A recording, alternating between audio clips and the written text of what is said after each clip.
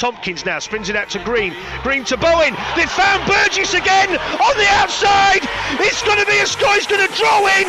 Ratchford and Liam Farrell crosses for the first try for Wigan. Spins it out now. There's Tompkins to Pettiborn. Pettiborn, short ball to Liam Farrell. He's broken the line. Inside to Bowen.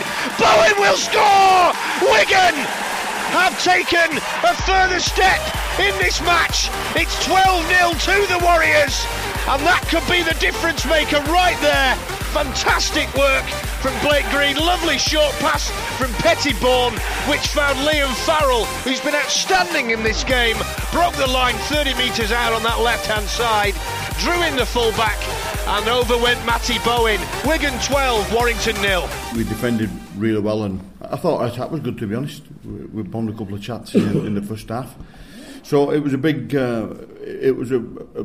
big increase in performance on our defence, which we were looking for after the past few weeks. That's been our major problem. So I want to see another improvement this Friday.